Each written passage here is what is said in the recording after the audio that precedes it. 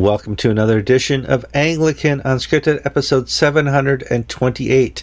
I'm Kevin Coulson.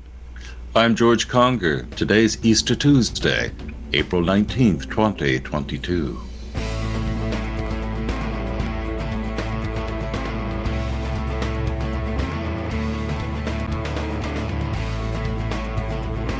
All right, welcome to another episode of Anglican Unscripted, and we're glad you're here.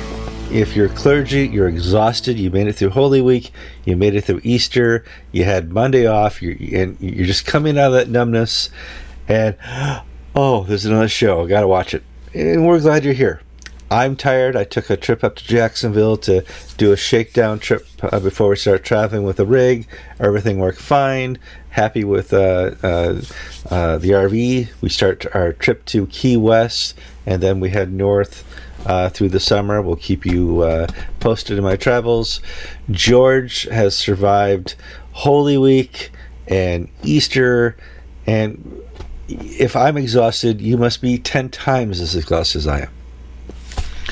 Different reason. I'm an extrovert. I gain energy from people. So at the end of a church service, I actually feel better than I do at the start of the church service.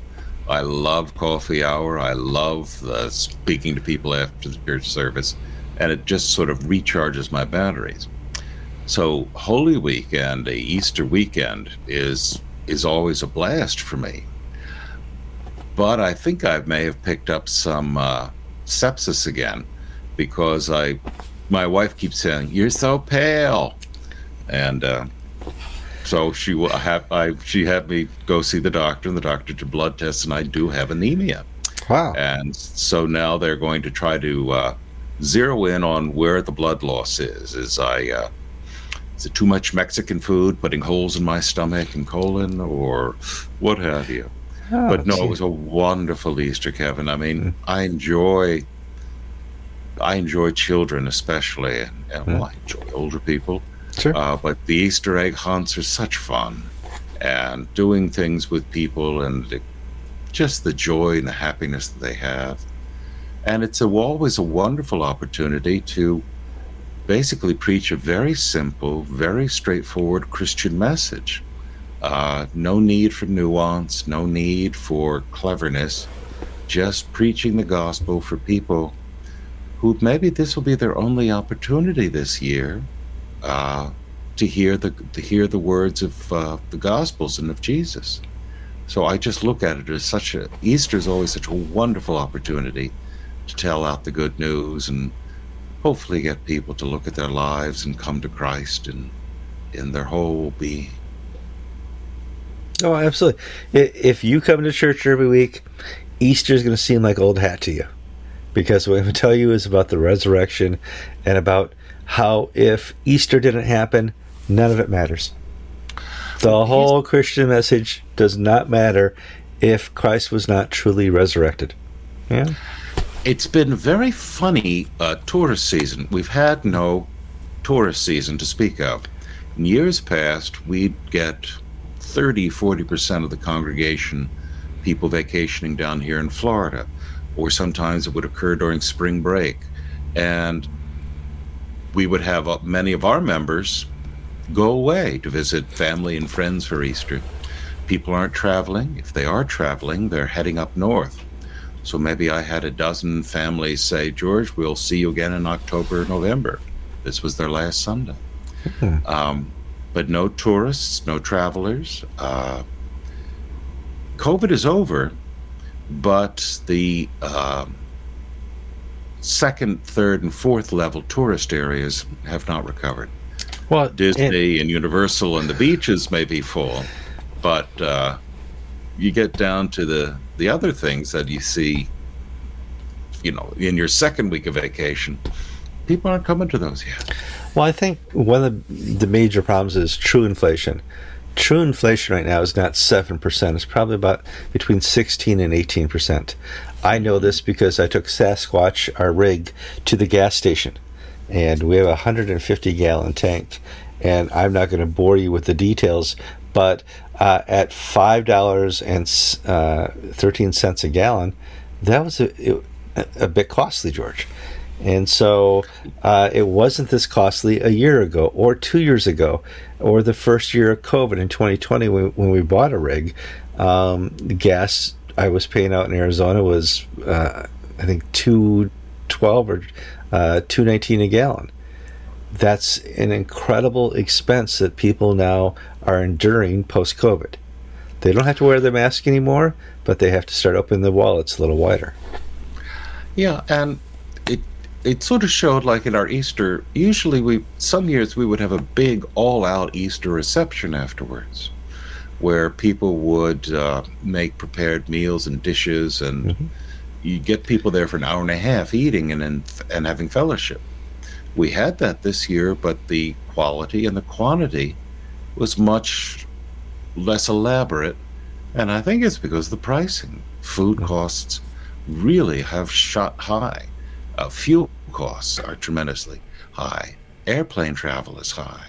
And when you have people who are, many on a fixed income or retirement income, or who have small businesses, they don't really have a cushion to fall back on, so they're cutting back.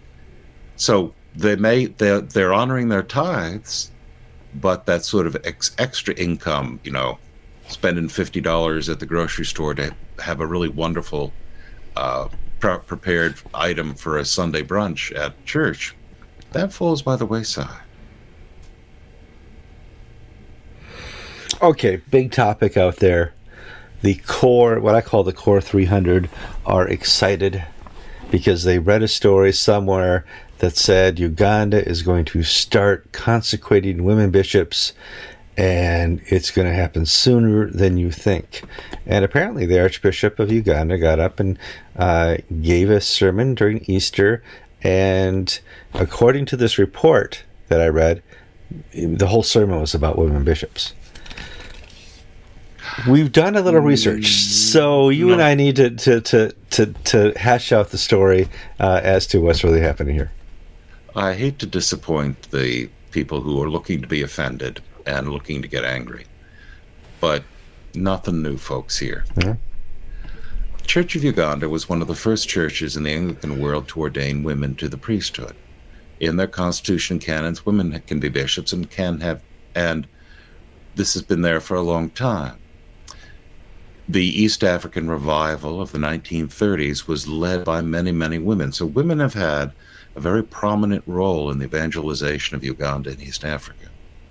And this shows in the clergy culture of that part of the world, the evangelical clergy. Now, in his Easter message, which is not his sermon, but his Easter message, which was a half-hour recorded video, which you can watch on Anglican Inc., we've got a copy of it, and not many people have, because it was a half-hour sermon about all the things facing Ugandans, about politics, about economics, and about all these things. And the bishop had about a minute, or Archbishop Stephen Kazimba had about a minute talking about the role of women in the church and how the Church of Uganda has always supported women bishops, so on and so forth. What he did not say is that we're going to consecrate them. The Church of Uganda is quite clear that it honors the GAFCON moratoria against the ordination of women to the episcopate until GAFCON as a group is agreeable. So what you have is a message for domestic consumption from a Ugandan to a Ugandan about the role of women in church and society that restates what the church has been talking about and thinking for 30 years. What did not happen was a statement of a change of policy that we're going to abandon the GAFCON moratorium. Are you sure? Because I read somewhere on the internet, this changes everything. GAFCON's over, and everybody's breaking their promises, and shame on Uganda, and they're just doing another Kenya. You're sure in this, George? Well, yes, I'm sure. If you're sure, I'm sure. Because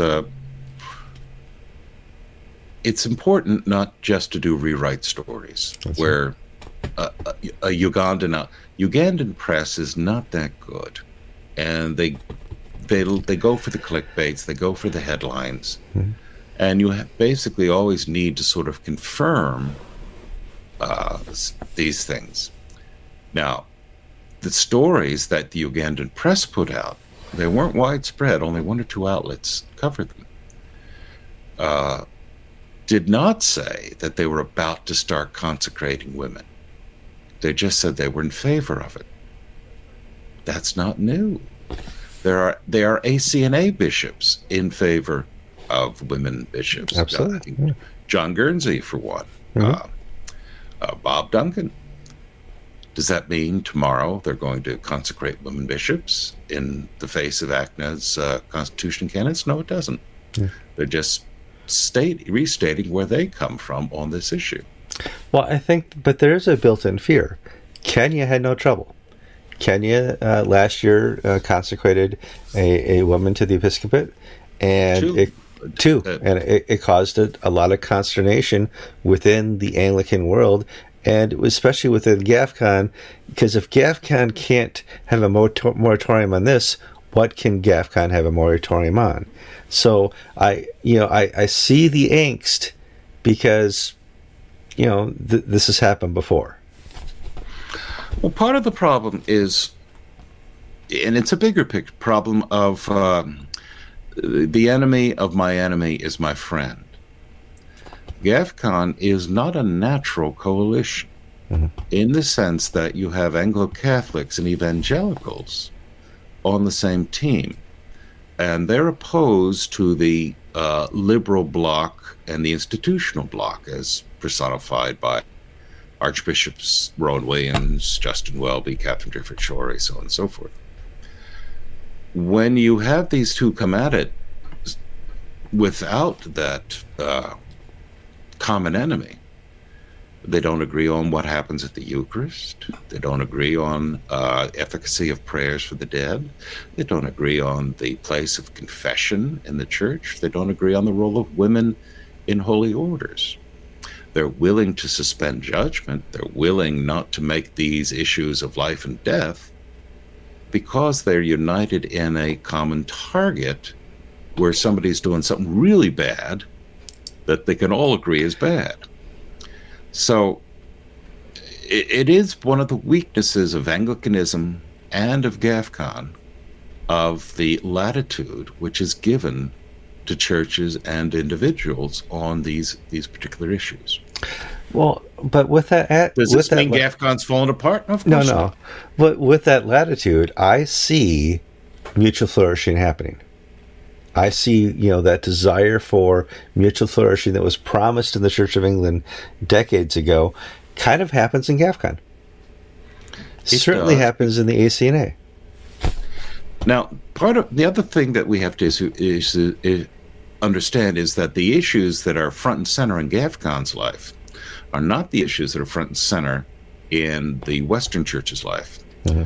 We're starting to see food riots. There are food riots in Sri Lanka right now. The prices of food is going through the roof because of the wars and all this and that. Starvation is on the horizon. Political corruption, church corruption. There are provinces. One of the founding primates of GAFCON, Valentino Mokiwa, was removed from office because he was a crook. Corruption. He's from Tanzania.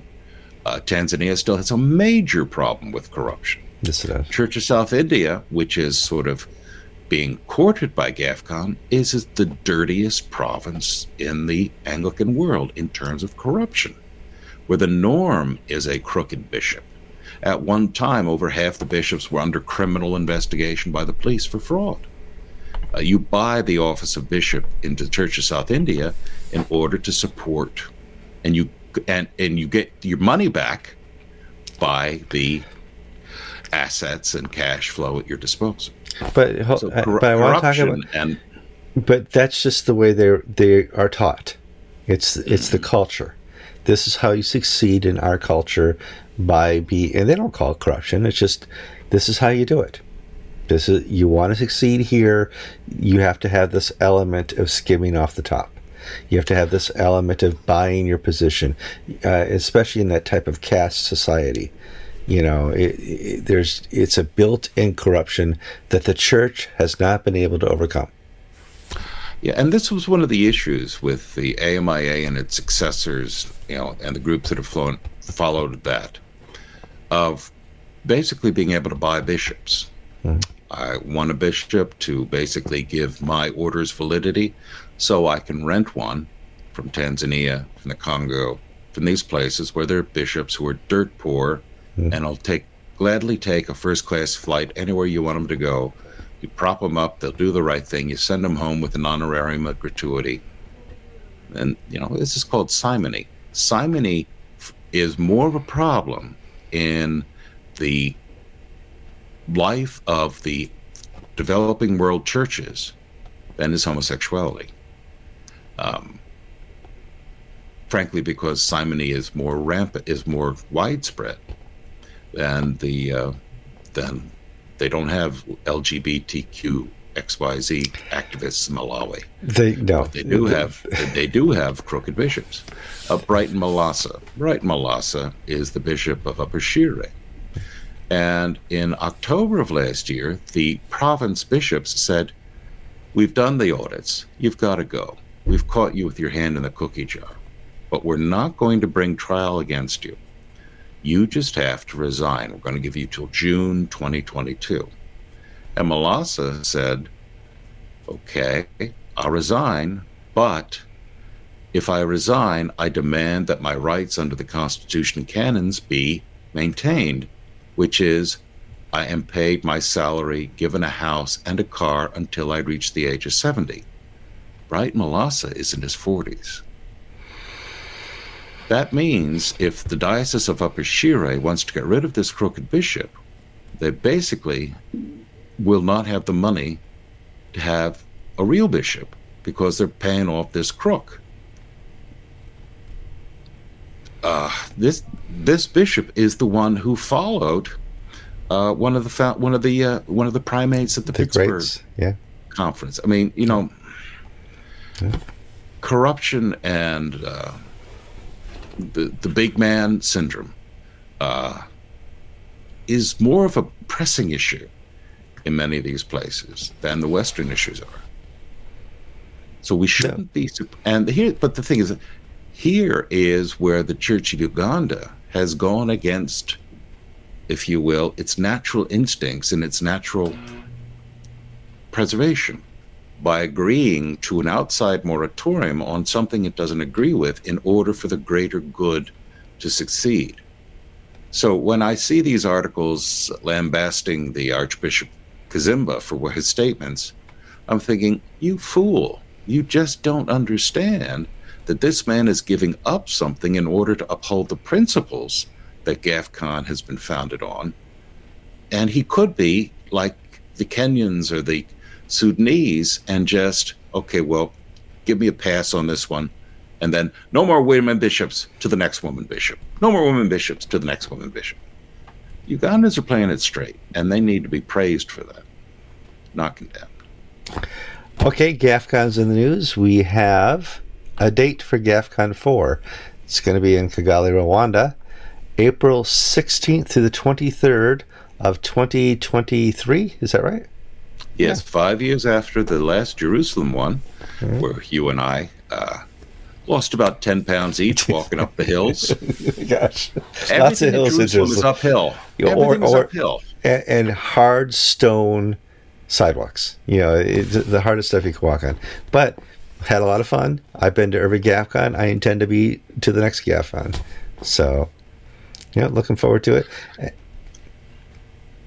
Any issues they need to discuss at the next GAFCON? Well, yes. Plenty of issues. Yeah. We don't have an agenda. We don't have a theme. We just have sort of general platitudes. In other words, Daniel Willis, the administrator of GAFCON, told Russell Powell of the Sydney Anglicans that, all our endeavors flow out of the Bible's call to the gospel of Jesus Christ to the nations. That's a good statement, but that's not unique to GAFCON. So GAFCON is going to have to raise the money for 3,000 plus delegates and press and hangers-on. People will have to pay to attend, but many people will have to be subsidized. They don't want this to be suburban soccer moms from the United States on safari in a church setting. They want to have equal and representative voices from around the communions, GAFCON's members. But they need money to do that. That's right. Because people from South Sudan just can't get up and go to Kigali for a Sunday to a Sunday. This will be on from the beginning on the first Sunday after Easter to the second Sunday after Easter, 2023. So GAFCON is going to have to raise a lot of money in the next year. It's going to have a theme that will attract wealthy Americans who will want to basically overpay to subsidize other people, while at the same time have something that is worth going to. A cheerleading session, it's not really worth the $4,000 or $5,000 it's going to cost an American to go. GAFCON 1, a success. It launched the ACNA, success.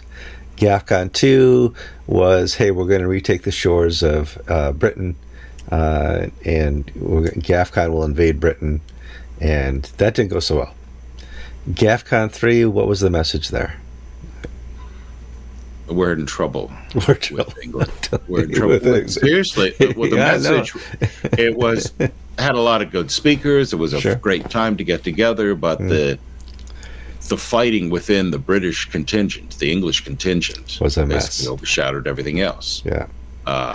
From Michael Nazir Ali to Gavin Ashenden to the Susie Leaf, St. Helens, all that. They couldn't agree on a common strategy, a common leadership, and the British and the English bishops who were there were basically timid because I think the thumb was being pressed on them by Justin Welby.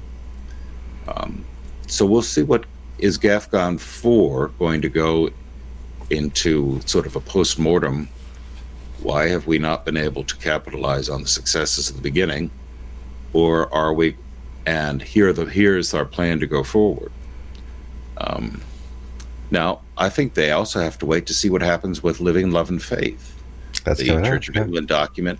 So in 2023, if the Church of England by that time is fully bought into the gay marriage agenda, there they've got an animating issue that will attract Westerners to come, and we'll see a revival of the assault once again on the Church of England's territory. But, these things are unknowns at this stage. They are. Well, they're unknown just because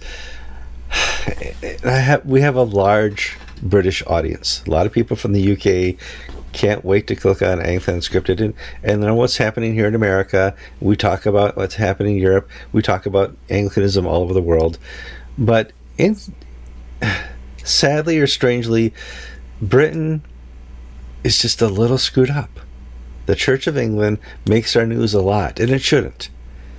Right now, they're canceling a black man. That would be news here in America. That would be new, but to read about that in England, you're just like, what's going on, George? What's the story? Calvin Robinson is a young man, and I would call him the British Candace Owens. Sure. What do I mean by that? He is on GB network. He's a talking head, a commentator, an opinion person like Candace Owens is. Young, articulate, conservative, black. Well, conservative? How did he even get on TV? Well, that's why he's on GB, which is sort of the Fox, yes, the whole sort of the place that Fox does in the United States, or Newsmax, or ONE. Well, he articulate, well-educated, very, very, this man also feels a call of the ordained ministry of the Church of England. And he has a sponsor of ordination. He went to seminary while he's doing his TV show. And he's basically saying, I'm going to be bivocational. I'll work as a curate while I continue to do my television work. And somebody in the Diocese of London basically told the Bishop of Fulham, Jonathan Baker, who is the flying bishop for London, that you have to basically tell Calvin Robinson that he's embarrassing us, because we will go out of our way and die in the ditch. There's this one young black priest named Gerald, that's his first name, who made a national ass out of himself by his comments following the death of a beloved British leader figure. And the whole Bishop Sarah Mullally was, well, he has a right to say this. We're a diverse church. Let 100 schools of thought contend. Let 1,000 flowers bloom, to quote Mao Zedong or Sarah Mullally. Well, if those 1,000 flowers are all liberal, woke flowers, the Church of England welcomes them, especially when it comes from minorities. But when a minority says wokeness is destroying British culture, when a minority says we need to stick to the Bible and not to the conventional wisdom of the left, this man is immediately canceled. This guy, I don't even know how he got this far. Well, Jonathan Baker, the weak-kneed, weak-chinned Bishop of Fulham, why do I say that? Why am I being cruel to him? Well, Jonathan Baker is the bishop for conservatives, those against the ordination of women, those who cannot in good conscience remarry divorcees in church. Well, he's divorced and has married the wife of one of his priests, and he's a Freemason. That highlights Church of England. So if you want somebody to basically be the guy in charge of the conscience conservatives, let's pick somebody who's got 2 strikes against him that are pretty major. So Baker basically says you've got to choose to Robinson, give up your career or give up the priesthood. And Robinson is able, because he has a pulpit through the TV, to basically point out the hypocrisy of the Church of England, the hypocrisy of its leaders, of their calls for diversity, their calls for inclusion, their calls that we want everybody to represent this church. When it's put into practice, it's a lie. They don't do that. They don't appoint conservative bishops. They don't allow conservatives to be ordained to the ministry. Yeah, there's no mutual flourishing at all in the Church of England. But I want to get back to the power of a person of color who's conservative. They have to be canceled because a person of color who's conservative has 1,000 times, 10,000, 100 times the voices of a white conservative, because they're pointing out the lie of liberalism. They're pointing out the lie of wokeness and critical race theory. They're saying, no, that's not true. And when you have a person of color telling you something's not true, you're going to listen. Wait. We've been told something else for the last decade or generation. Well, why do you say it's not true? And people will tune into that. And we find that here in America with Walter E. Williams and other great black conservatives. Larry Elder in California. Larry Elder. These people who speak the truth and have the mathematical, economic backgrounds. They're professors of in colleges to back up what they say. And see, Calvin Robinson is not a beneficiary of the affirmative action regime that we have in the West, in the United States and in England, of being a black liberal. He gets a job that he's not qualified for. He gets advanced so that the white liberals can pat themselves on the back and saying, look what we've done. We've achieved racial harmony and polarity by basically giving this unqualified person a job. This was the argument with the recent Supreme Court issue. This is the argument swirling around the dean of the Faculty of Arts and Sciences at Harvard, Claudine Gay, an incompetent whose researches have been proven to be fraudulent. She's still dean of Arts and Sciences at Harvard.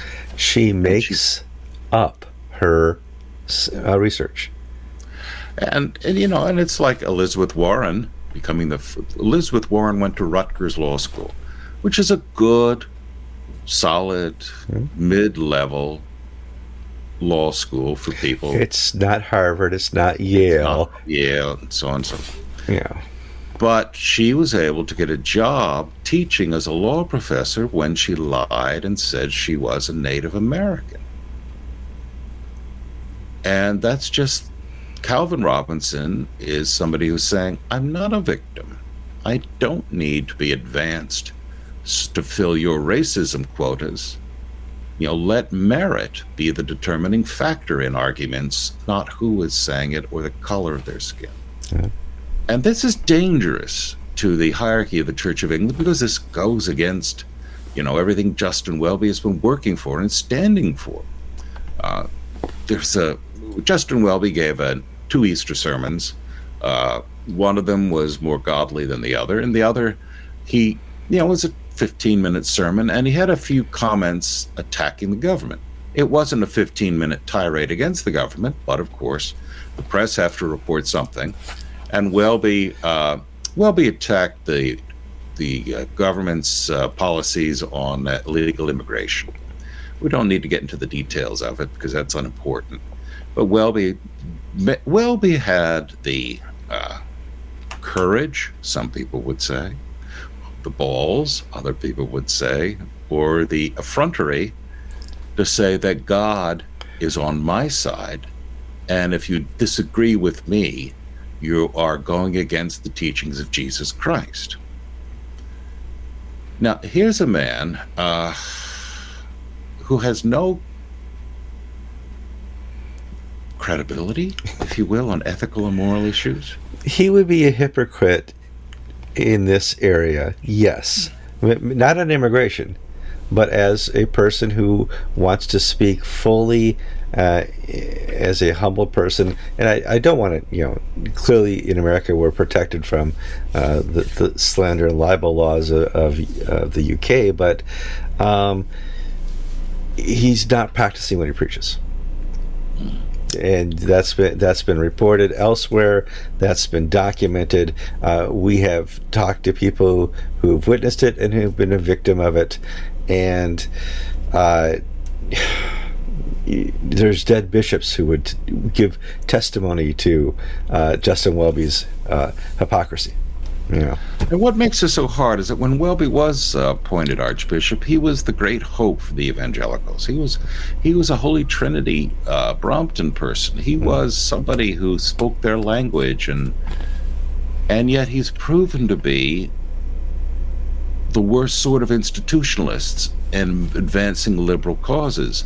Now, the liberals will never trust him. They'll never give him a break. He's not one of them. They know that. He is a turncoat. And to evangelicals, he's a disappointment and a turncoat. And so all he has now is the institution. And the institution follows the conventional wisdom. The only people backing Justin Welby in this whole debate are the Archbishop of York, the Bishop of Chelmsford, other clergy people, while people in the political world are basically, Tim Montgomery, who's a commentator, who's also a Christian, said, how dare the Archbishop of Canterbury tell me that his view is the view held by Jesus?